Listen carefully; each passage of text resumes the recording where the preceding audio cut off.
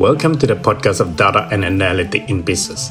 We'll learn from the leading industry experts using data and analytics to solve the problems and create values in practice. We'll also learn where the industry is heading to and how data and analytics will shape the industry in the future. Most importantly, how they are preparing their business for digital transformation and disruption in the future. I'm your host, Jason Tan, and thank you for listening.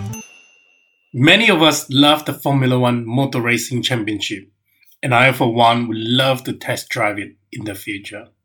What makes Formula One such a successful sport have many contributing factors. What we see in front of the screen, such as the fast car, crash, drama, driver, and even the technology that go into building the race car are always exciting. However, very few of us have a glimpse of what is happening at the corporate level, making it such a successful organization and the sport in the world. We are in a treat today because we have Métral, the Senior Analytic Manager at Formula One, joining us in this podcast episode to share how data and analytics are used in the landscape of sports media and sports analytics. To kick off the interview, I asked Max to share his passion and experience in teaching and writing when he is not working. Not only does he find joy from this activity, but equally he used the opportunity to sharpen his knowledge too. We then talk about Formula One, and Max provided a lot of business context for Formula One and how it is evolving from B2B to B2C and the D2C model. Subsequently, Max explained how data analytics are becoming ever more critical in their B2B businesses because broadcasters and promoters are asking more questions than ever before in order to justify the ROI. Apart from that, Max also shared how he and his team had to create the fans database from scratch when he first started the job at Formula One. While it is not without challenges, the eventual of the fans database has allowed Formula One to start building its B2C business and D2C business model. If you are a chief marketing officer in a large corporation or work in the media industry, I would highly recommend listening this episode with these few key takeaways. 1. Why data analytics is becoming more critical for above-the-line marketing. 2. Why we can't blindly trust the data and spend all our marketing budget for below-the-line marketing. How to build a customer database with a global perspective and some of the challenges it would come with. And finally, how to create a new B2C market if you are traditionally a B2B business and why data play such an important role to make both of them complement each other. There is so much more gold nugget Max has shared, and I'm confident that you will pick up a lot of valuable tips from this episode. If you have any question for Max or myself, make sure you send us an email or message on LinkedIn. Finally, this episode is sponsored by the new program at DDA. It is an analytic leadership mentorship program for senior manager and executive in the business team who want to develop data-driven business to drive customer experience excellence and a direct impact on the revenue. For a small one-off annual fee, you get to book unlimited strategy session for a full year. For more information about this program, please reach out to me or DDA. Last but not least, make sure you click the subscribe button before the interview starts so you will be the first to be informed on the latest episode on how business leaders run a high-performance organization using data analytics. I am your host, Jason Tan, and thank you for listening. Morning, Max, and should I say bonjour so that I can practice my French that I learned many years ago. Thank you so much for dialing in all the way from London and chat with me and share some of your experience with our listener at the Analytics Show podcast. Bonjour, and thank you for having me, Jason. Now, I want to ask you a little bit about your teaching. I see that you teach a lot around the world as a visiting lecturer. Share with us a bit about your teaching experience. I'm intrigued. I love it. I have to admit, it's not always easy because when you think you know something, it's a whole different experience to try and teach it to someone because you have to bring it up to the core, make it very simple. And I think it's Richard Feynman says something along the lines of, if you want to master something, teach it. And it's incredibly difficult, but once you get into it, I'm loving it. I'm not gonna lie. I don't do it that often because obviously time conscious. It's not like a job for me. It's very much like a hobby, but I really enjoy it. That's interesting. How did you get into that? I mean, do you just get the invitation? How does it work? Like for those who don't know. I think at first, having worked, so before joining F1, I was in football.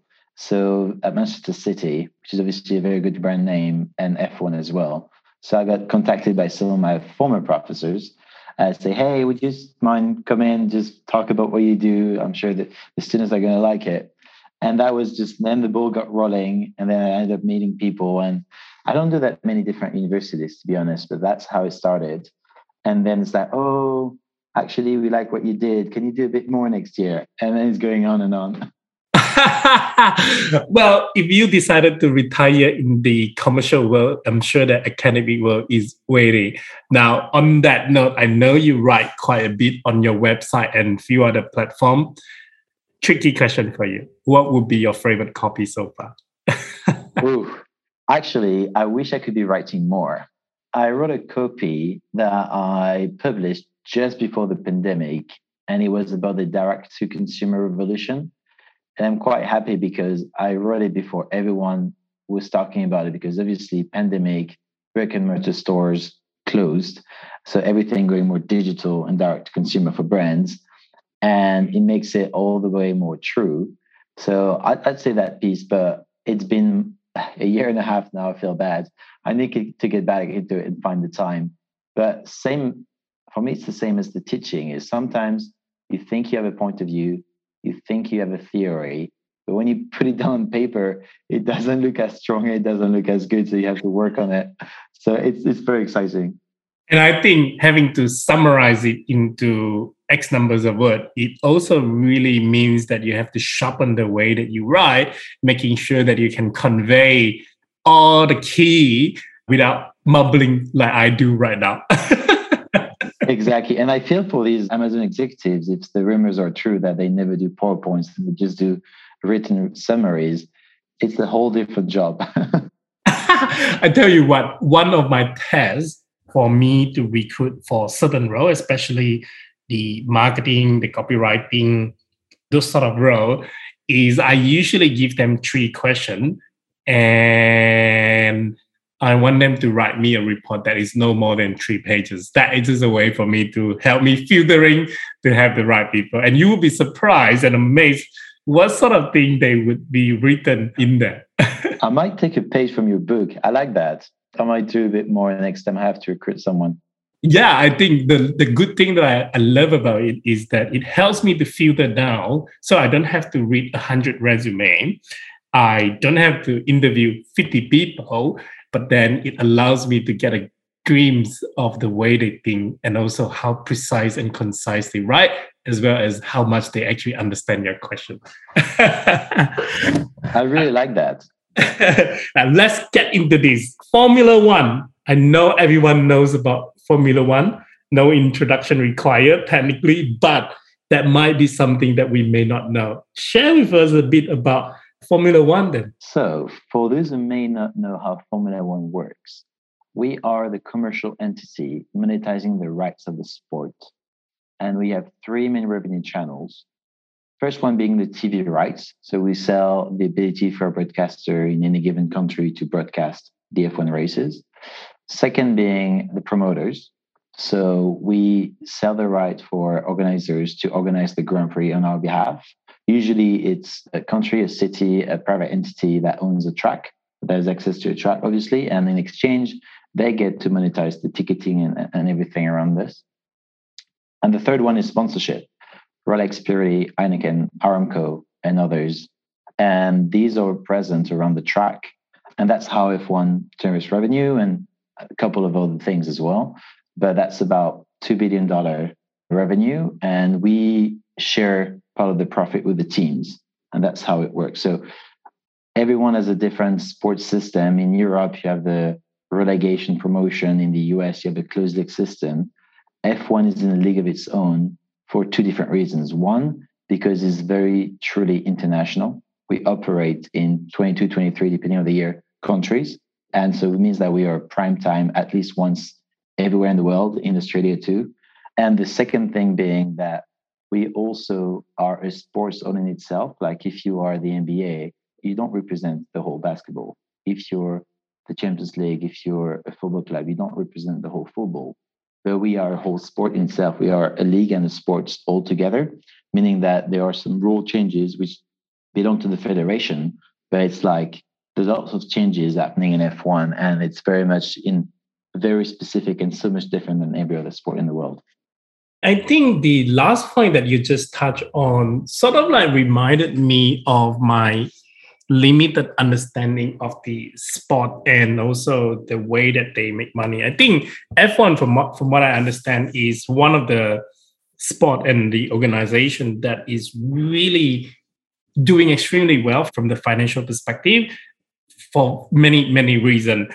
And what I mean by that is if we compare to Tour de France, I like cycling, but the problem with Tour de France is I think they struggle to be able to make enough money and subsequently to be able to reward the cyclists, whereas F1, what you got me, I suppose, where equally I'm trying to say that when you were saying that F1 itself is represent the whole sport, perhaps it gives you guys more opportunity to be able to define how the thing should be run. Do you think that is a really important contributing factor compared to other sports? It is a massive factor. And funny enough, it makes F1 very close to esports, even though it might be surprising for people, in the fact that the environment keeps on changing. So in esports, for those who may not be aware, the game developers keep on adjusting the game every few weeks, every few months, so that the game is balanced between characters or between the rules within the game.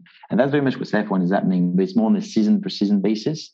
So it's like the rules changing. It's not much to balance out, but it's just to keep having the sport evolving. We are the best hybrid engine in the world, and we keep getting more sustainable. So there are lots of different reasons why we do this. We're trying to get the cars to follow each other better, but the sport keeps on changing, which just redistribute the cards all over for all the players.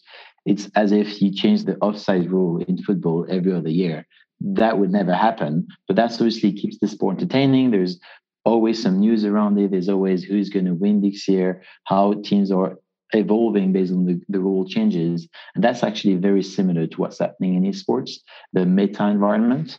And I think, yeah, that keeps it entertaining for sure, year over year. Fascinating. Now, let's talk a little bit about your role as the Senior Analytic Manager at F1. What are your key responsibility and your work philosophy over here as a Senior Analytic Manager? So usually when I tell people that I work in F1, first they ask me if I drive a car because I'm not that Okay. I thought they would ask you if you drive a fast car. Exactly. And then the second question is, have you ever set foot in a car? Is like, no, these would cost millions. They would never let me do that. And then I start working data, and they presume I work for a team or I work on the sports side, so making the cars go faster. And then I have to explain again, no, actually, that's not what I do. I work for the league, but on the business side. So my job within F1 is trying to help the whole organization through all our different departments make better decisions with the help of data. And so that means trying to help, for instance, the marketing team getting better open rate on the email, getting more fans into our database, helping the TV rights team on potentially help on negotiation that's so, but more so valuing the rights and the numbers behind it, and SEMA and sponsorship. There's lots of different topics within the organization where data is key, and data can help a lot in decision making. And that's very much my role. Right. And in this role, my understanding is it also split into B2B and B2C as well. Is that correct? Absolutely. So as I said earlier, F1 main revenue channels are B2B, broadcasters, promoters, and sponsors. But some of the things that we created and that's more recent is the whole direct to consumer, direct to fan part. And that's where the whole fan database plays a huge role. And we started creating our own OTT. So again, for those who might not know what that is, it's very similar to Netflix in the sense that we sell the ability for fans to watch F1 directly through their own devices on a monthly or annual basis. So that's a reoccurring business. And that's very much changing with businesses for B2B business. So there's lots of data, lots of things behind this. And we're getting bigger into that direct to consumer, and that's across all sports. It's not just F1. And that involves a lot of data. And as you're usually the B2C world, it involves much more data, and the sample sizes are much bigger than the B2B. If you have 200 broadcasters, you're not going to have millions of data points. If you have 20-ish partners, you're not going to have millions of data points. If you have a fan base with millions of fans, that's a whole different topic. Absolutely. Before we continue in this direction, I want to go back to the question that how did you actually get started and involved with F1? I think it must be a question that many fans who would want to know, saying that, hey, I'm good with data. Can I get a job like Max working at F1? To be frank, I got incredibly lucky. So I was working in football, and someone I knew from before literally sent me a LinkedIn message saying, hey, I joined F1 recently. We might need people like you. I can put you in touch with the right person. Would you be available for a call? And I said yes. And that's how the story started, because that was literally around the time where we had a new ownership. So the takeover by Liberty Media. So they were recruiting new range of people, and they had obviously that ambition around direct to consumer, and they needed people to get it started. So my answer is not going to please people because I got incredibly lucky. And I think if I were to go back in time and do it 100 times, I'm not sure I would have it more than once. So yeah, incredibly lucky. Today, nowadays, I'd say they're going to have to wait for me to leave to get my job. But I get told a lot that they would kill to get my job. So sometimes I should have been insecure. But I think that also highlighted the importance of maintaining a good network, though, i.e., maintaining a network and also having the right people in the circle who believe in you, who back you up, and who reach out to you when the right opportunity comes. And that involved not only building the relationship, but also maintaining the reputation that you are good at what you are doing. What would be your advice for the younger data scientist or data professional to be able to do the balance of that while getting the job done at the office and watching F1? Yes. So I would have different advice. I think the one thing would be you have to get good at your job and don't try to chase a job in the industry you love too soon, too fast. So let's say that works for sport, that works for luxury or whichever passion industry. If you're trying to get too fast and you don't land the right job, it's not going to work for you. And also the other way, meaning that if you don't have enough experience and skills and in the job you're applying for, you're not going to get it. Because these industries are very small and they recruit for people that are going to tell them what to do. So if you try and make the move too soon, you're not going to be able to land a job. And there are lots of people, which outside the data world, that just want to work so badly in sports that they apply to any given job they see. And that's the recipe for disaster, because that means they're not specialized in anything. So I'd say for the young people out there, get very good at your job, learn transferable skills, learn how to do a churn model, how to do clustering segmentation, all these things, because these are super easily transferable to the sports environment and the sports organization, and prove them that from the day you join, you're going to create value. The second advice would be to build a network, and not in the sense of sending LinkedIn messages and ask for, can you pass on my CV to HR, but more so asking questions, understanding what's behind the role. And that's something I did when I was younger, and I had the chance of having lots of people accepting to have phone calls with me to answer my questions. And one of the things I was always surprised, and now I feel it today in my job, was I was asking them, what's the most challenging part of your job? And I was expecting to have answers around data and like very technical things. And actually told me, no, the data side is super easy. The people side is the super challenging thing. At that time, I was incredibly surprised, like, what? And now I live it today. So asking for budget, negotiating budget, headcount, even convincing key stakeholders who may or may not be data savvy. And this is the day-to-day job. And this is what obviously I really like as well. But at the time, I was super surprised. So my advice would be reach out to these people that have jobs they dream of doing, understand what are the challenges, what qualities they're looking for when they recruit, and try to build up a profile like this. Exactly. So spot on, especially about the people side. I was just talking to my nephew over the phone. She is studying at the LSE, London School of Economy. And she was asking me, first year in, she was asking me for advice. And obviously, she would ask me about all the technicality or all the technical stuff.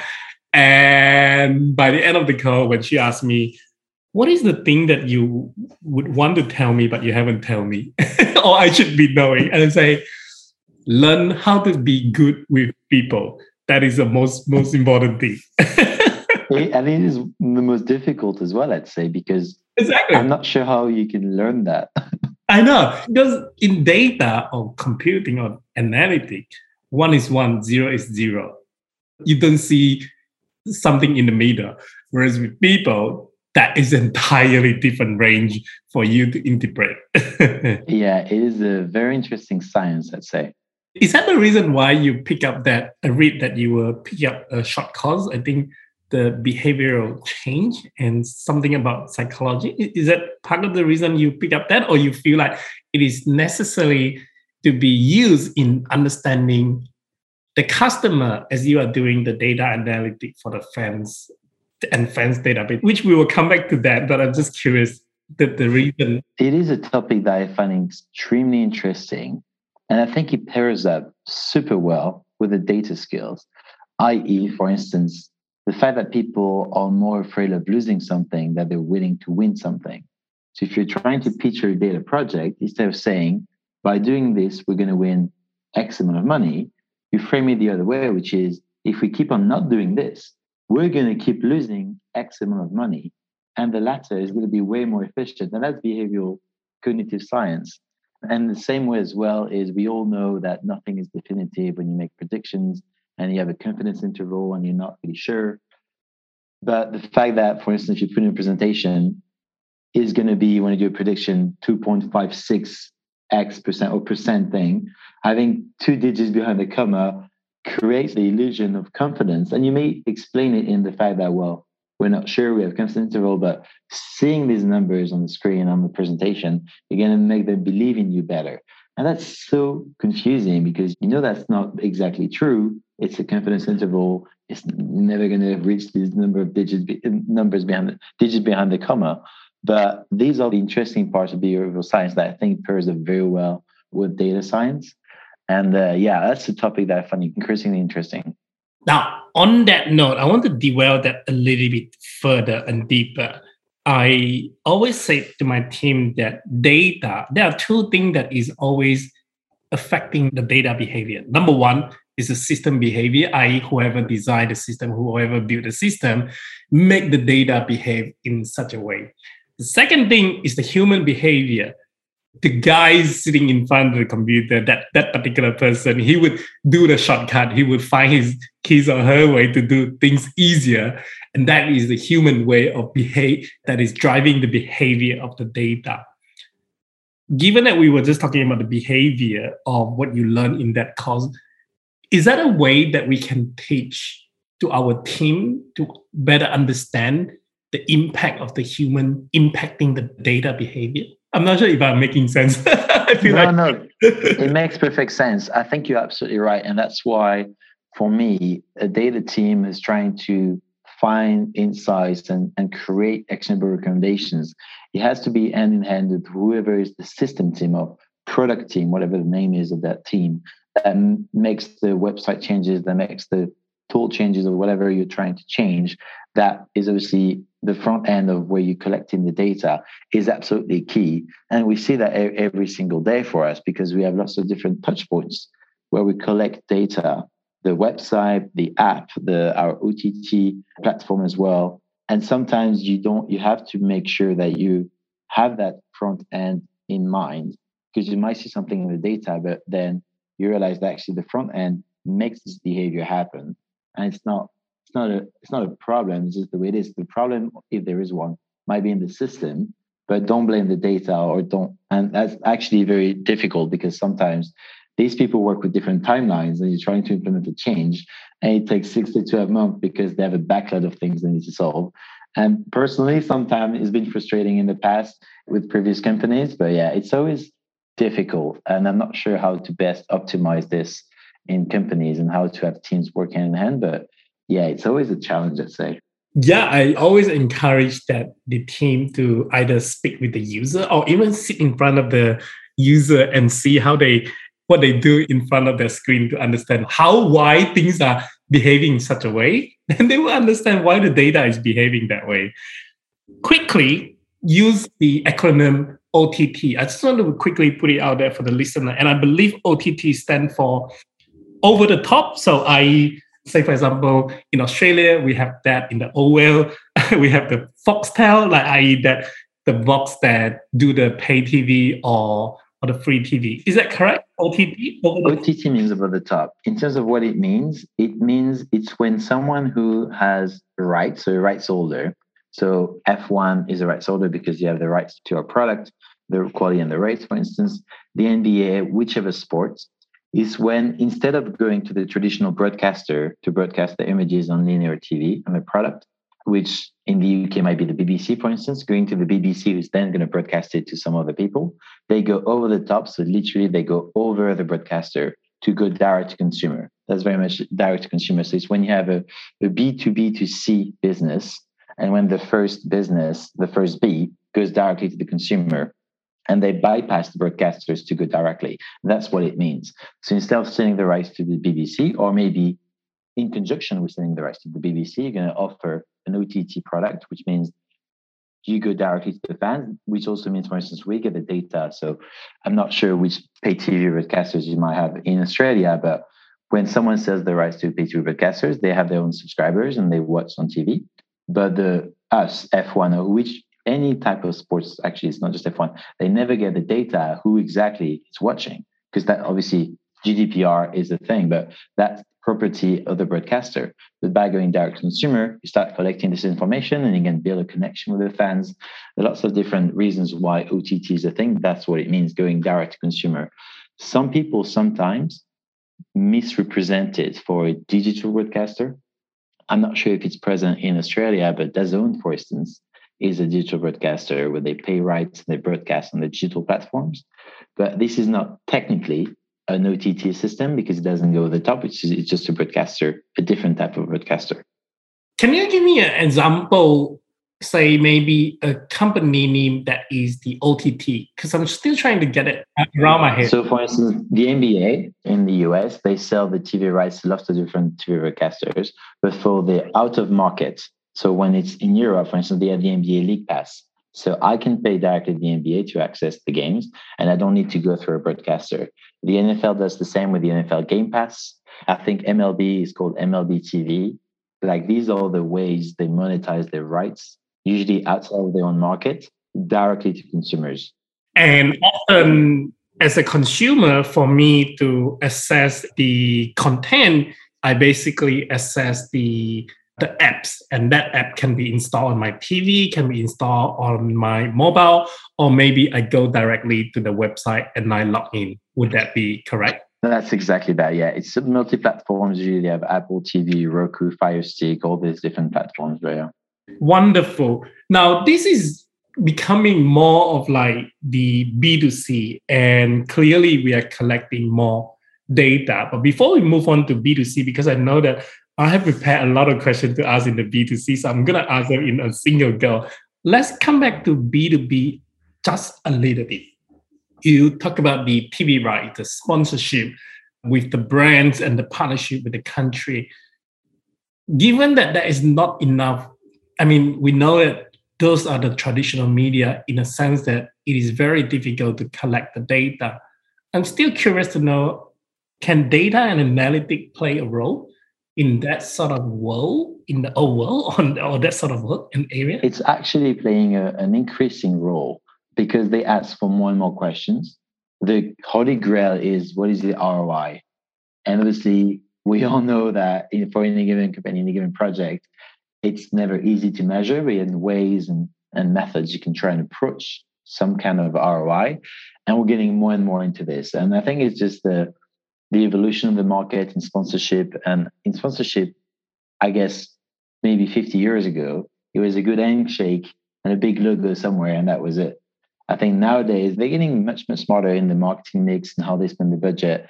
And sponsorship is competing with lots of different ways to do marketing.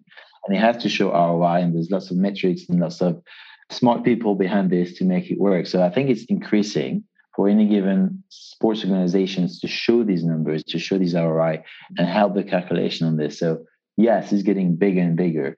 And everyone has a different reason as well. So some partners, and that's beyond sports as well, beyond F1, sorry. Some partners enter a deal because maybe they're not very well known, because they want to enter a new market, because they're launching a new product.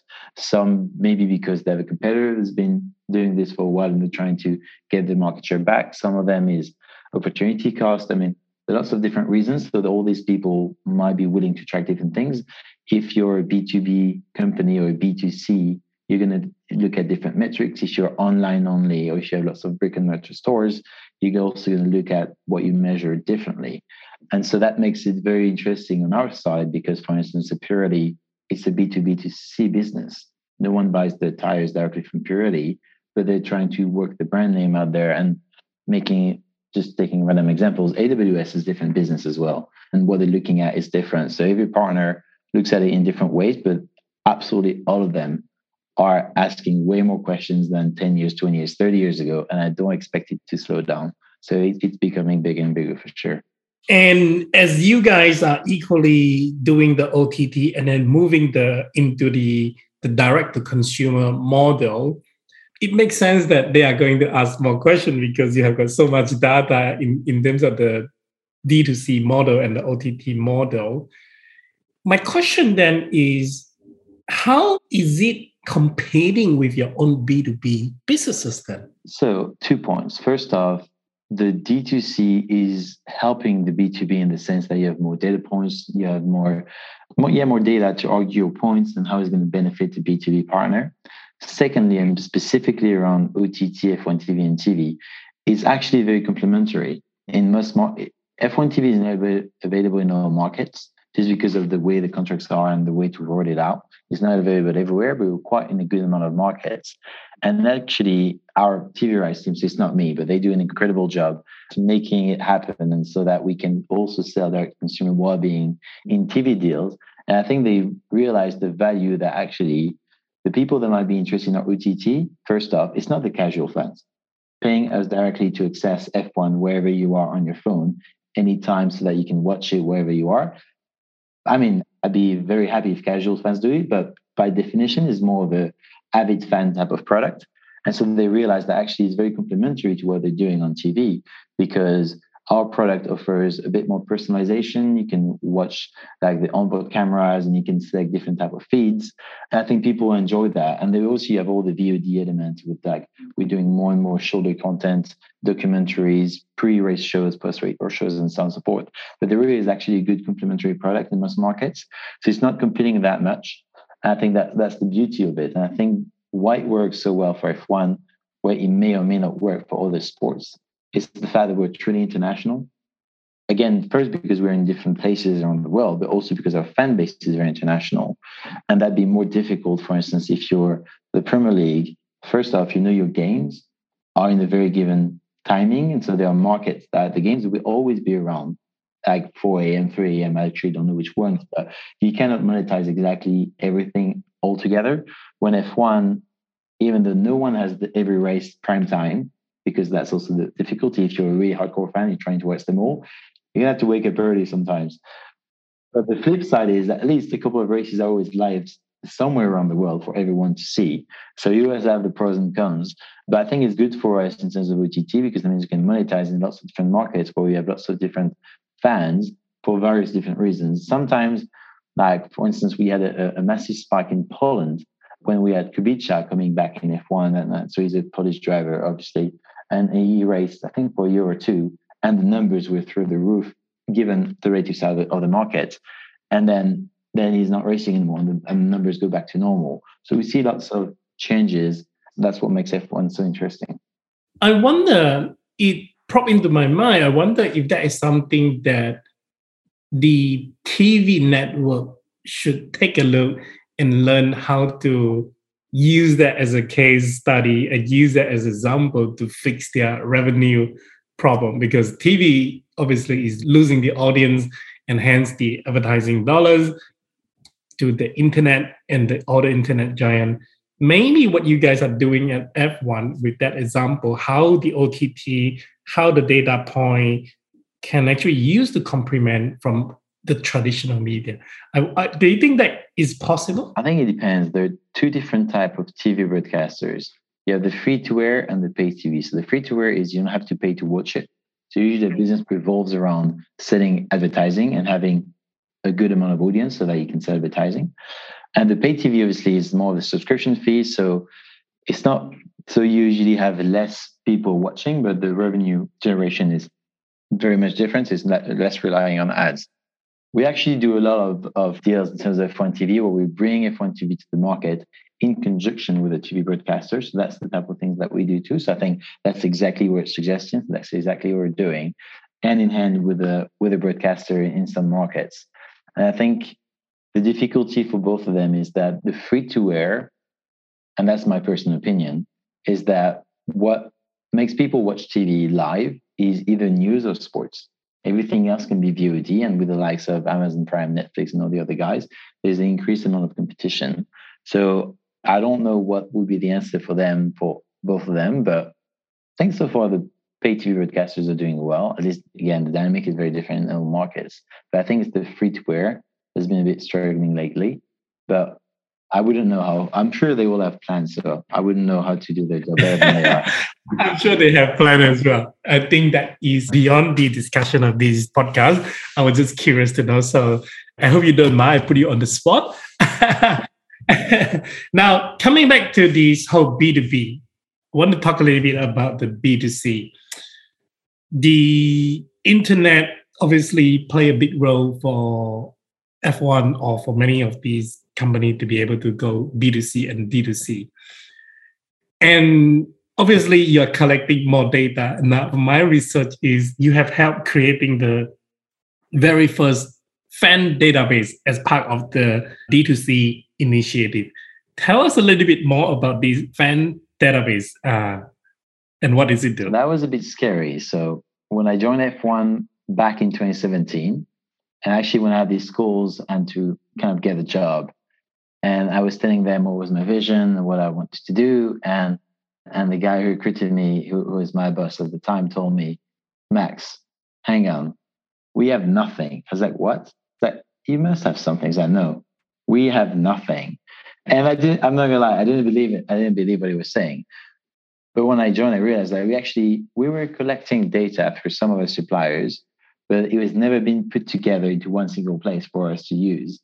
And it was literally a pain. So it was great because it was a blank sheet of paper. So you can create the systems from scratch, be GDPR compliant and everything, all the likes.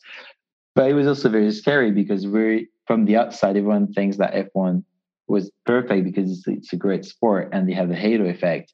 And we had no fan database, so we had to create one. And obviously, that was a good exercise. But yeah, so we started from scratch, and thank God we're way along the way on the journey today. But yeah, it's been quite a challenging start. And I didn't believe what he was telling me when he said there's nothing. So yeah, we had to build the whole function. And so I'm managing more data analytics side, but I have a counterpart on the more research, qualitative, quantitative, and even on that side. There's barely any study being done as to who are the fans, where they come from, what do they want, and all the basics that you think you should know, but that wasn't there. So, or maybe it was and he got lost somewhere, but we didn't have it. So we had to start from scratch. I think it was both scary and also a good opportunity. Was that a surprise whenever you tell someone about this story that we never have a fan database up until 2016. They don't believe me. I wouldn't believe you either. No, exactly. And when I've been told, I wasn't believing either. So I don't blame you. So thinking of this F1 database, it obviously play a role for you guys to understand about the demographic of the fans, how the behavior of watching the F1, perhaps through the OTT and some of the apps. How do you guys, to what extent you try to understand the fan? And do you use any external data source to help you to build a complementary view in order to further understanding the fans? We don't use any third-party data source, and mainly because of GDPR, though we do little things to understand them better. One of the initiatives is called F1 Fan Voice. So it's kind of dedicated platform for our most avid fans, even though obviously there are some casual fans, but most avid fans. I don't have the latest number, but it's around 150,000 fans out there that it's like a community. So it's like, for those who know it, it's very much like Reddit, but for F1. So it's kind of a subreddit, but that we manage, but Reddit is still massive and it's much bigger anyway. But you have a community, they talk to each other and we ask them a lot of questions. And the premise is, how can we make the sport better? But we asked them all those different questions, sometimes more commercial, sometimes around, did they enjoy the race? What would they change? And so they were involved, for instance, in some of the rule changes where we added an extra point for the fastest lap. And so that's something that we quizzed them on back in the day, a couple of years ago. They really enjoyed it and said, okay, looks like the fans like it, so we can go for it. And we try and ask them a lot of questions. And that's part of the decision process. It doesn't mean that we're always going to follow what they think, but usually they're quite spot on and they have a very good point of view. So I don't think we ever disagree with them. But that's one of the things that we do to get a bit deeper in the understanding as well. But on the data side, we have lots of different touch points. The biggest ones being obviously our web and app. But for instance, more of the thing that is working incredibly well is our fantasy. So it's free to play. It's a game, and like based on the performance of the drivers on the track, you score points and you compete with your friends and so on and so forth.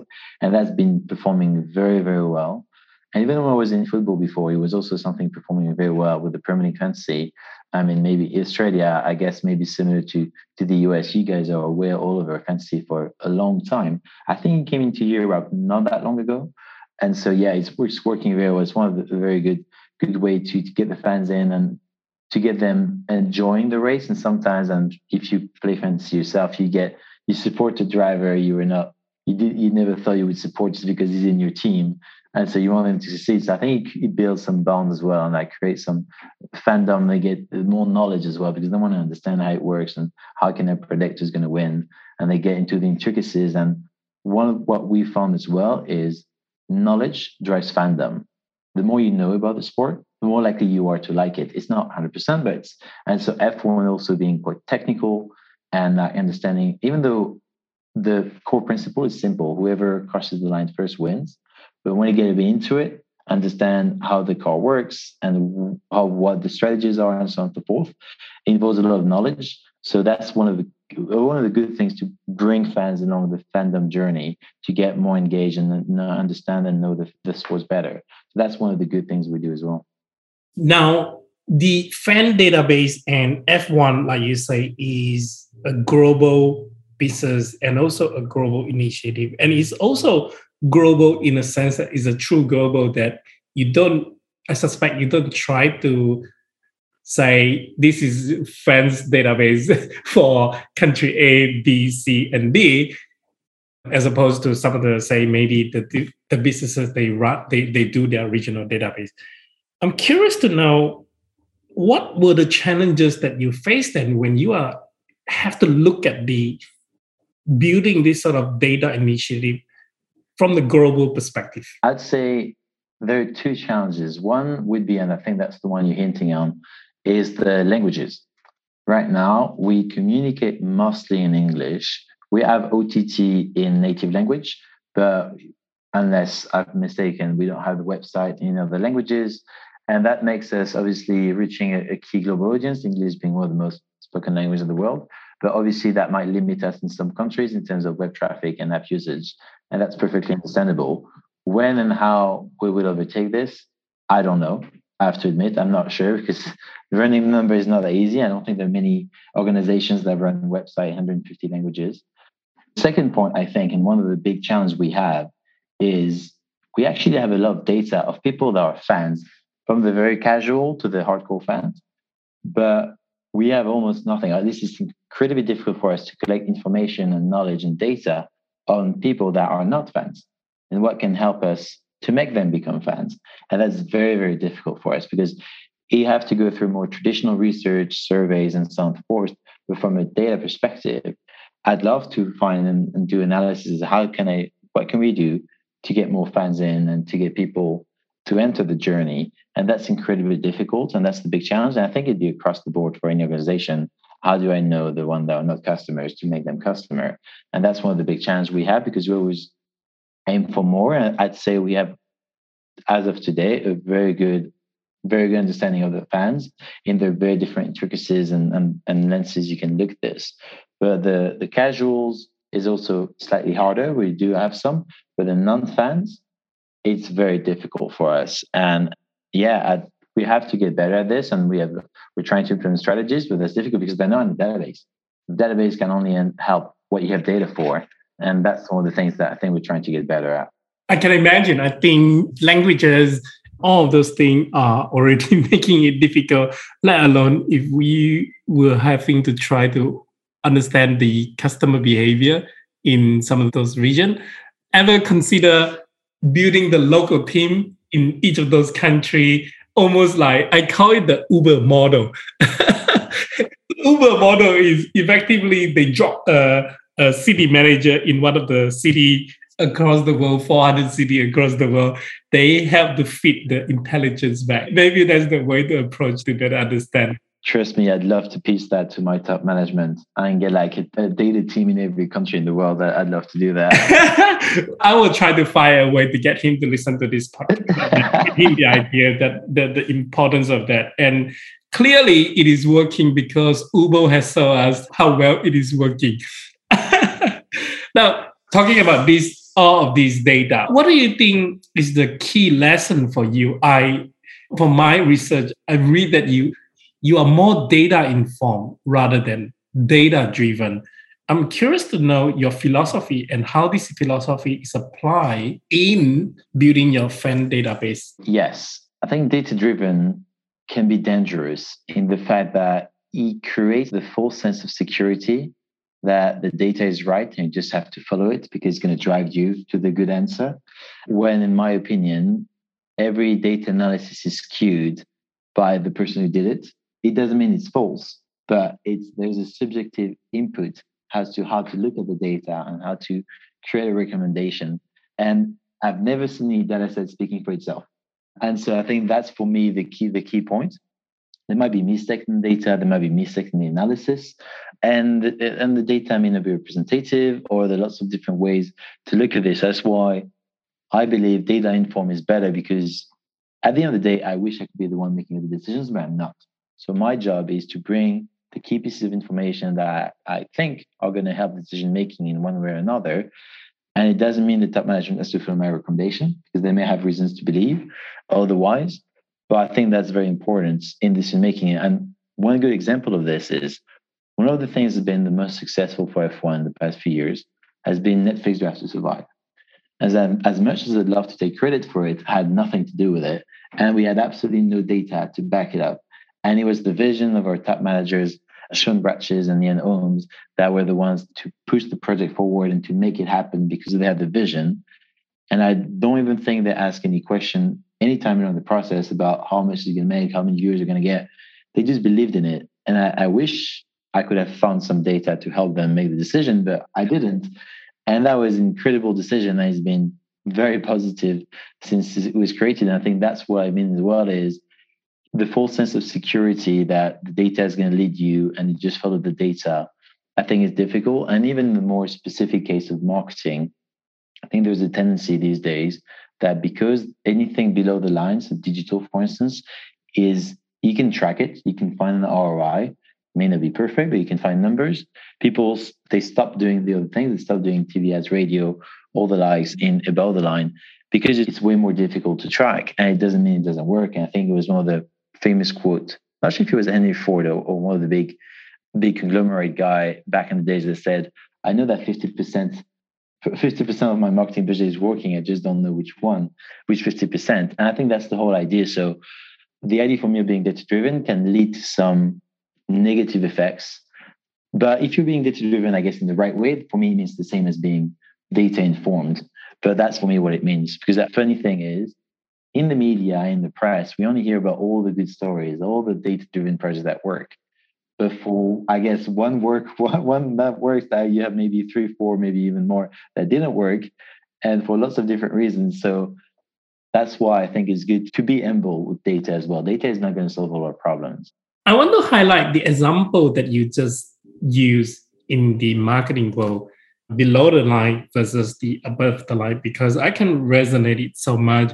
Well, as much as I'm not really from the marketing world or the advertising world, but if we were to apply the human behavior in this case, is that if I'm the manager and I have 2 guys working for me, one is responsible for the below the line, doing the Facebook, Google, Instagram, all those marketing activity. And then I have not, on the other hand, I have another guy who is doing the TV, radio advertising. Now, clearly one of them has so much more data to tell me, whereby he can literally tell me how many sales he has converted. But the other guy, he can't. It's so important to put it into the perspective that what the other guy is doing, as much as it's not trackable to the extent of below the line can, the above the line has contributed to the brand awareness and the branding and the positioning, and subsequently, people are more wanting to click on the ad that the other guy is running.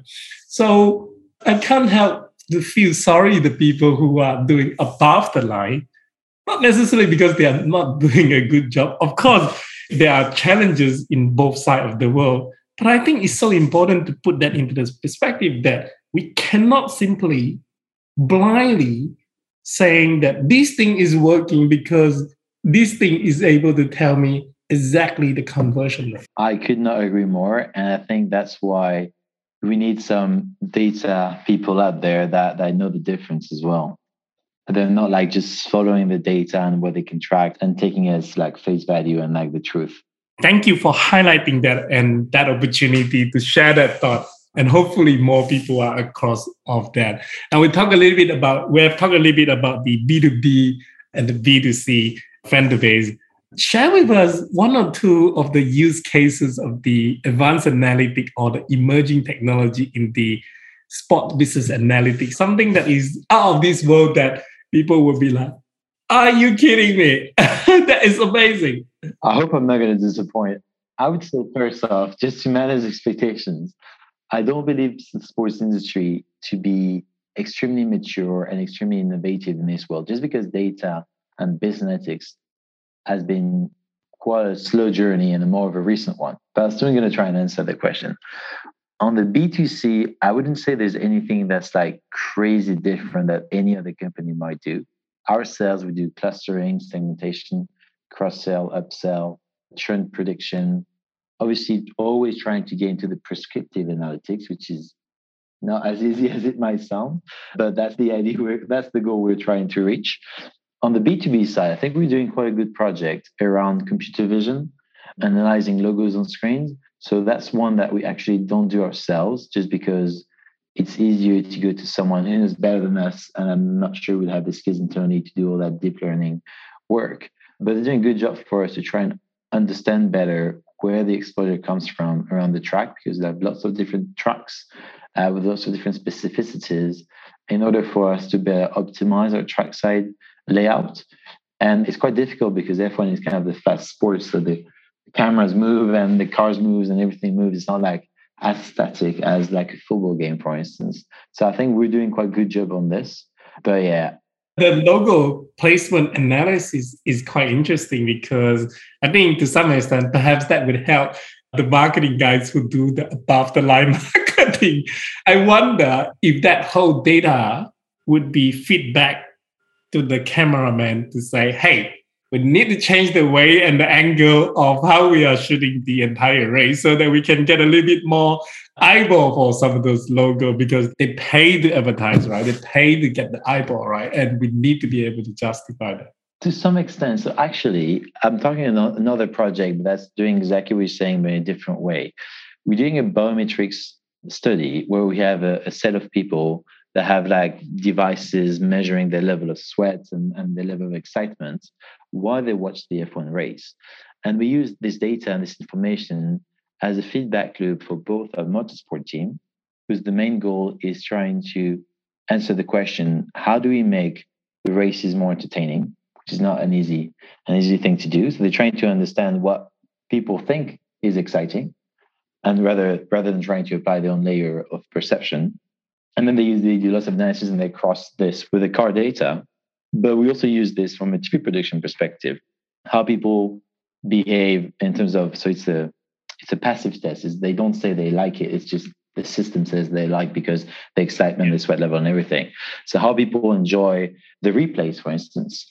And some of the things I think we've seen, if I don't quote the study wrong, is we found out that if you put the exact same angle as the people have seen, just as a replay, it's less enjoyable than if you do a replay with a different angle. It might sound obvious, but it wasn't that obvious. So we just, all these little things that we also realized that actually we can measure the difference in excitement. I think that's what's very interesting. We realized that when we go on board, usually it's because there's a car in front or the car behind, depending on which camera you're looking at. But we realized actually on the onboard camera, if the cars were getting closer, it was way more exciting. And actually the excitement level was going way down when the cars was pulling away, because it looks like, oh, there's not going to be anything interesting here. And again, it looks obvious, but it's all these little things. We adjusted, I think, some of our introduction, whatever video and session based on the feedback on this. So we use this as a feedback for a production team to try and see this is what people find exciting. Let's try and do more of this. But obviously on their hand, it's insane job. I mean, they have like 20 different cameras. They have to choose on the go, on the second, which camera to put on. I mean, it's an incredible job. But yeah, we're doing a lot of this to try and help the broadcasting team. I guess it's less so the cameraman, the more the people that choose which cameras is active on screen each time. But yeah, it's not an easy job, but we're trying to do a lot of this as well. That is a good point, I think, that you just raised, is that it's live TV. And you can't do the post-production whereby we can have this angle or that angle because it's more exciting. That is really a good point. So the director would have to do a really good job and the experience of to be able to make a quick decision. That's amazing. I take it for granted because we've been doing this forever. But trust me, the work they do behind the scenes is insane. I love it. Now, my final question about this whole sports analytics for you is, what are the key lessons that you think other businesses or you can share that they can use and apply in their own industry in terms of data and analytics? It might be very generic, but I believe that it's very important to try and focus on problems to solve. Depending in which organization you work, you might have a lot of people knocking on your door and asking for lots of different solutions. But if you skip the step where you ask them, what problem am I trying to answer here? You might end up wasting your time a lot and doing lots of things that are not gonna be used in the way you expected them to be. And doing the problem framing for me is one of the key part of the job. And sometimes you forget it and it's okay, but it's for me very key, because the difference between what people come up with this is what I need and what they end up getting after having the discussion and understanding their needs and doing some MVPs or whatever, depending on exactly what project it is, it's gigantic. And sometimes they come with something that they think is easy, which is going to be incredibly difficult. And when you talk to them, you realize actually there's another way that's way simpler that they're not going to see the difference, but for you, it's going to make a big one. So don't take everything for granted. And coming back to what we said earlier, communicate, managing key stakeholders, massive part of the job, and creating the trust, especially, and not using too complex terms, making it simple. It doesn't mean hiding information or not telling what you're going to do, but making sure You keep it simple, you keep it short, concise, straight to the point, and you need to create that confidence in whatever you're doing because they know they're not going to go into the model and look for any issues because they don't know how to do it. So you have to make them trust you. And that for me is the most difficult part of the job, or at least the one I enjoy the most, I'd say. But I'm not sure there's anything that sports is doing that's so much different than every industry. In the other ways that we're trying to learn from lots of different industries that are way more advanced than us.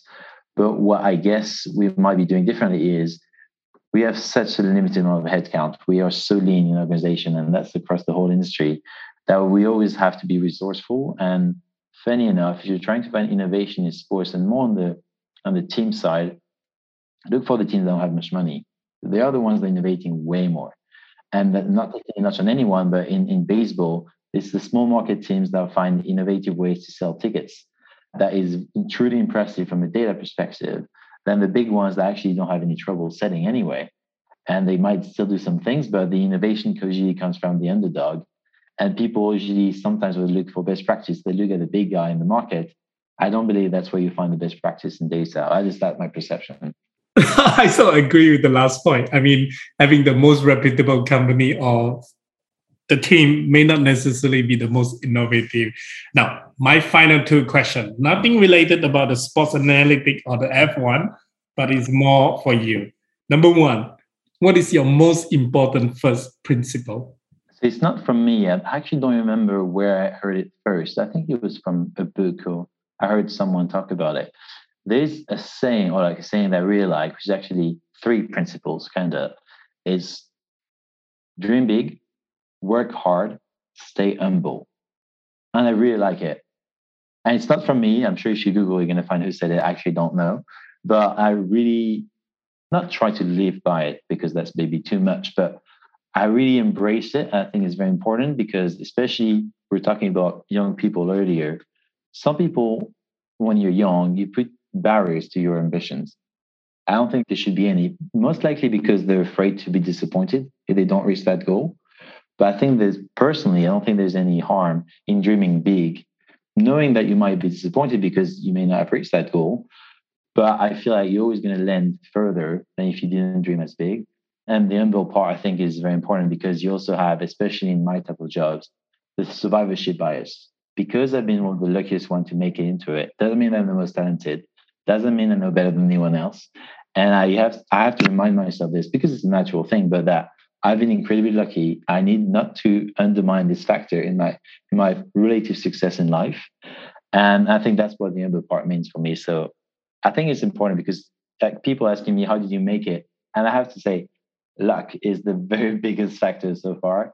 And there are obviously other factors, but unfortunately, I think that counts in life as well. I love it. I think it's a fine line to walk, to stay humble. And I know from talking to so many people, I find that the one who make to the top, they are surprisingly humble. So I think you will get that. Final question. What is one book that you have read and thought it would have been better for your younger self to have? Actually, it's about a topic we discussed, the behavioral science.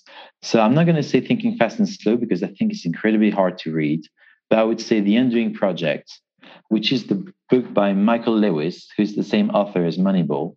And so he's telling the story of Daniel Kahneman and Amos Tversky, who are the founding fathers of behavioral science.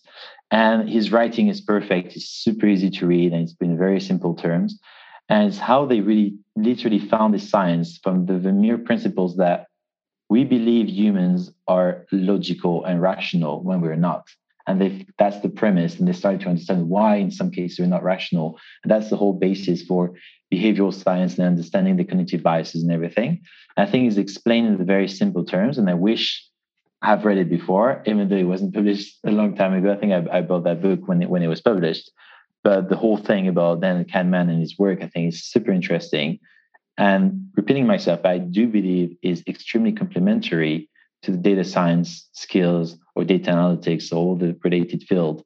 And I think professionals that can master a bit of both, I think it'll be in a very good position in life comes the next couple of years and decades. I so agree.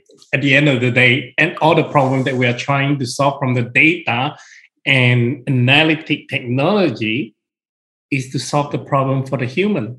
and that human has got all this human behavior of whether they are rational or irrational that we must be able to understand in order to solve it. Thank you so much, Max. I want to tell you, I enjoyed this podcast interview so much. And thank you so much again for dialing in all the way from London, thanks to the technology to make this podcast interview happen. Thank you very much for having me, Jason.